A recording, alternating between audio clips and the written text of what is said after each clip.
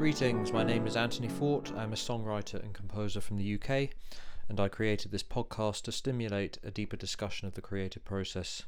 I have a PhD in music theory from Columbia University in New York, and I've taught composition at the University of Cambridge. And one thing I've learnt over the years is that when it comes to being creative, technical knowledge is not enough. When we are being creative, we are using our minds in a different way, and it's that different way of using our mind that I'm interested in exploring. In the past couple of days, I've been thinking about what makes music sound corny.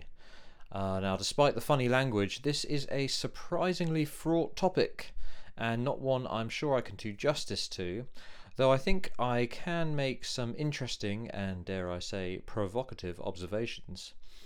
The sequence of thoughts that led me here was quite interesting in itself, so I'm actually going to talk a bit about that first. One thing that's been starting to concern me a little bit is the idea that by devoting more time to songwriting, I'm actually becoming a bit more self-absorbed as a person, which isn't a personality trait I'm all that keen on nurturing. Especially recently, I've been making an extra effort to treat songwriting as an exercise in introspection. I've been telling myself that my job as a songwriter is to make a journey inwards, to gather up the interesting feelings and then take them back to the surface to report to the listeners in my songs. In theory and in practice, this seems like a meaningful activity, and I've certainly been feeling pretty good about it overall. But I have noticed occasions in social situations where I've caught myself talking as if the most interesting topic of discussion in the whole world is the bundle of thoughts that make up my mind. And this just doesn't feel great, nor I suspect does it come across too well either. I think the problem with being self-absorbed is that it turns the task of being happy into a much more complicated problem than I think it needs to be. If I'm socially engaged with someone such that I'm not thinking about myself, I'm probably going to be in a pretty good mood more times than not. So at the very least, if I'm going to continue this commitment to songwriting, I think I need to consciously balance that with sort of group-based socializing, maybe sports or volunteering or something like that, just something to keep me out in the open, so to speak. But then it got me thinking, what would it be like to consciously set out to write songs that are the opposite of self-absorbed? However well something seems to be working, and as I just said, I'm feeling pretty jazzed about the idea of songwriting as a process of introspection, I think it's always interesting to consider doing the exact opposite. But it was in posing this question that I started to foresee certain pitfalls that could come with trying to write about something external. And this is what ultimately led me to think about corniness, as you will see. So corny music, to my mind, is different to cheesy music. Cheesy music is what you might call a guilty pleasure. For a while I didn't like the term guilty pleasure because I thought it seemed strange that we should feel guilty over something as harmless as liking a particular piece of music. However, I have more recently reinstated this word back into my vocabulary because it does capture something interesting about how we do think about the way our tastes are judged by other people. We do worry about these things, whether we want to believe that about ourselves or not. I know I certainly do. So normally, when I call something cheesy, I like the music in question, but I've had to go through this thought process of saying like, I'm probably not supposed to like this, or to like it as much as I do, but who cares? I'm going to make a point of coming out and saying I like it anyway. So I think that to call music cheesy is to pay it a compliment, really, albeit a compliment that is somewhat backhanded. With cheesy music, what we seem to be embarrassed by is the ease by which the music captures our emotions with seemingly emotionally childish material. It's faintly disturbing to us that we are so easily moved. But we learn to accept this, and actually we can learn to celebrate our sentimentality and see it as a sign that we're just a good, fun, emotionally stable person, I guess. But to me, to call music corny is to express a dislike for it, even though corny music shares notable characteristics with cheesy music. Like cheesy music, corny music exploits what you might call the low-hanging fruit of musical and lyrical emotional expression. So, what's the difference between them? So, first of all, let's talk about how we feel when we listen to corny music. Corny music, unlike cheesy music, makes us uncomfortable, and unlike cheesy music, it's not a discomfort that we're particularly keen or interested in overcoming. When we decide to let a cheesy song into our hearts, that decision is preceded by a weighing up of the costs and benefits of doing so. This is all unconscious, I think. I'm not a psychologist, by the way. This is my amateur theory of it all. But accepting that we like the song, accepting that we like that particular song, means we have to accept a slightly uncomfortable truth about ourselves. But the benefits of doing so are that it makes life more fun. In these instances, we are aware that the music is manipulating us, it's playing with our emotions, and showing us that we are not quite as in control of our emotions as we thought, and we're more easily swayed than we maybe would like to admit to ourselves.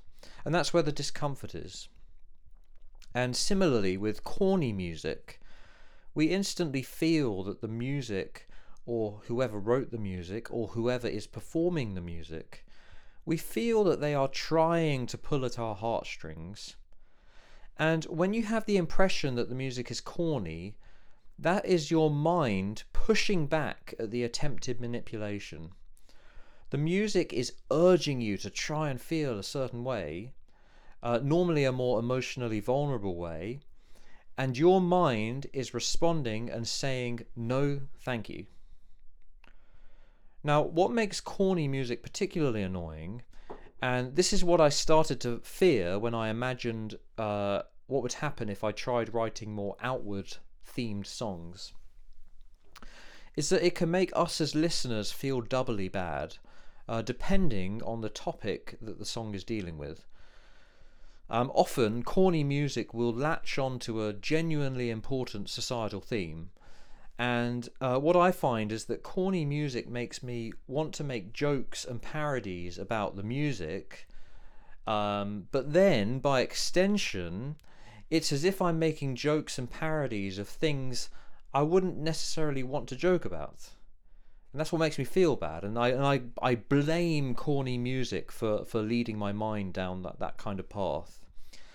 And I think that's part of the reason why I've always enjoyed the music of Steely Dan. I know I talk about them a lot.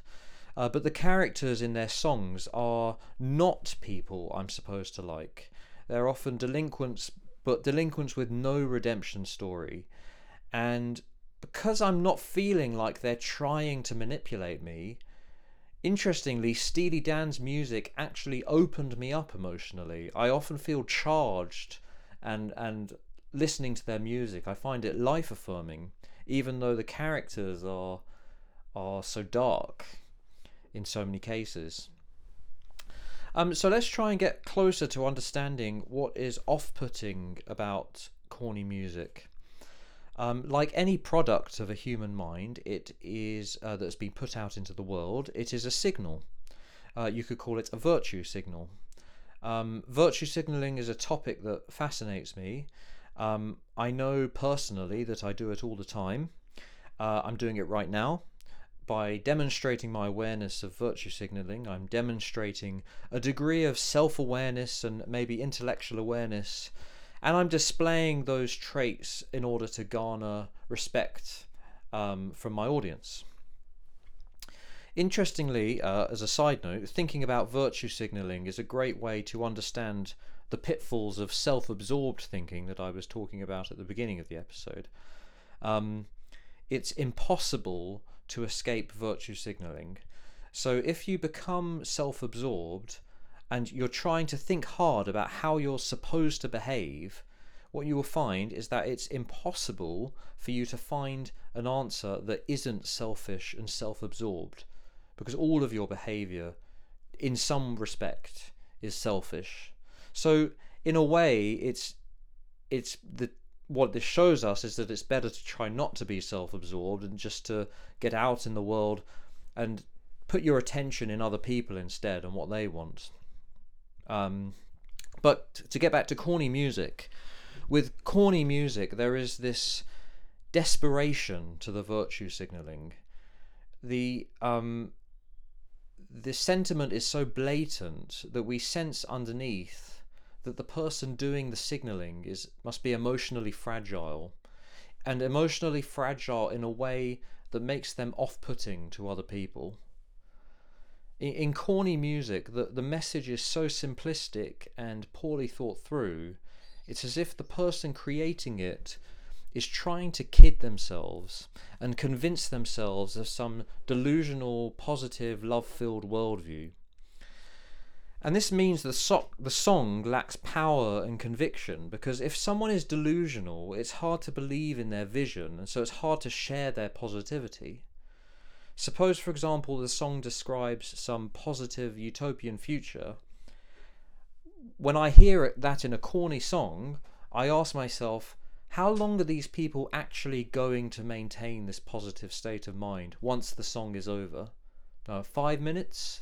If you actually imagine these characters continuing to live out their lives, it's impossible to believe. Now, in theory, this fragility that is communicated could actually be artistically beautiful, because it's a genuine display, albeit not a deliberate one, but a genuine display of vulnerability. If you agree with my interpretation of corny music so far, you would have to agree that the persona in the song is displaying their vulnerability for everyone to see. And the interesting and revealing thing is that it shows us the limit of the listener's goodwill. The listener is a human being, and while in theory we might want to believe that we are receptive to all stories of fragility and suffering, what corny music shows us is that we're actually more cautious about what we're willing to let into our emotional world than most people probably would be ready to admit. At least that's what I think about myself, and what I suspect about many other people as well, in general. Now, on further reflection, this is also true for inward-facing, introspective songs as well. For example, just imagine someone singing a love song, but sort of singing it quite badly, and they're singing with all this emotion, but instead of the listener having the impression that this is a profound kind of love, instead we make the conclusion that the singer or the writer is just less worldly, less experienced, less deep than we are. There's social comparison happening here. To the person singing, the song could have been an appropriate, deep expression of a genuine feeling, but to a listener who finds it corny, the listener is comparing their impression of themselves to their impression of the singer, and concluding, no, that wasn't a significant life event, that was an event in an insignificant life. And it sounds cruel to say something like that, but that's why I hate corny music, because it makes me think these things. That's where the anger comes from. But by extension and in conclusion, it's highly possible, if not highly probable, that some people would find my music corny. I would not be surprised if some people hear my quote-unquote vulnerable lyrics as attempts to manipulate and pull at heartstrings. And they are attempts, because I'm virtue signalling all the time. And I guess what I'll be reflecting more on this week is the subjective element in all this. If all or almost all behaviour involves virtue signalling, i.e. attempts to manipulate others to make them think differently about ourselves, then what makes music corny has possibly more to do with the attitudes of the listener than the attitudes of the composer. The composer's attitude is fixed. They're always signalling. But it's what the listener makes of it that determines whether the music will sound corny or cheesy or something else. What are the costs and benefits to the listener if they open up to this emotional fragility of a corny song. One lasting thought. Perhaps this idea is an interesting counter-argument to the argument I put forward in my episode on uncomfortable lyrics. In that episode, I put forward the idea that maybe we make this mistake as songwriters, that we try to be sort of too clever with our lyrics and too artistic, and we're losing some of the emotional potency and directness. So this is what I'm now pondering, is I suspect every person wants to be moved by music. We sort of want to be manipulated by it because it makes us feel something. But perhaps some of us are more willing than others to have ourselves moved. And maybe for those of us who are more reluctant, perhaps we need our emotions wrapped up in highbrow language and savvy musical procedures, not because we're more sophisticated and cultured, but because we're more frigid and repressed. And maybe that's what being sophisticated is. It's just being more repressed. See, I told you this was a fraught topic, and so I'm going to stop there, but thank you very much for listening. Have a great day.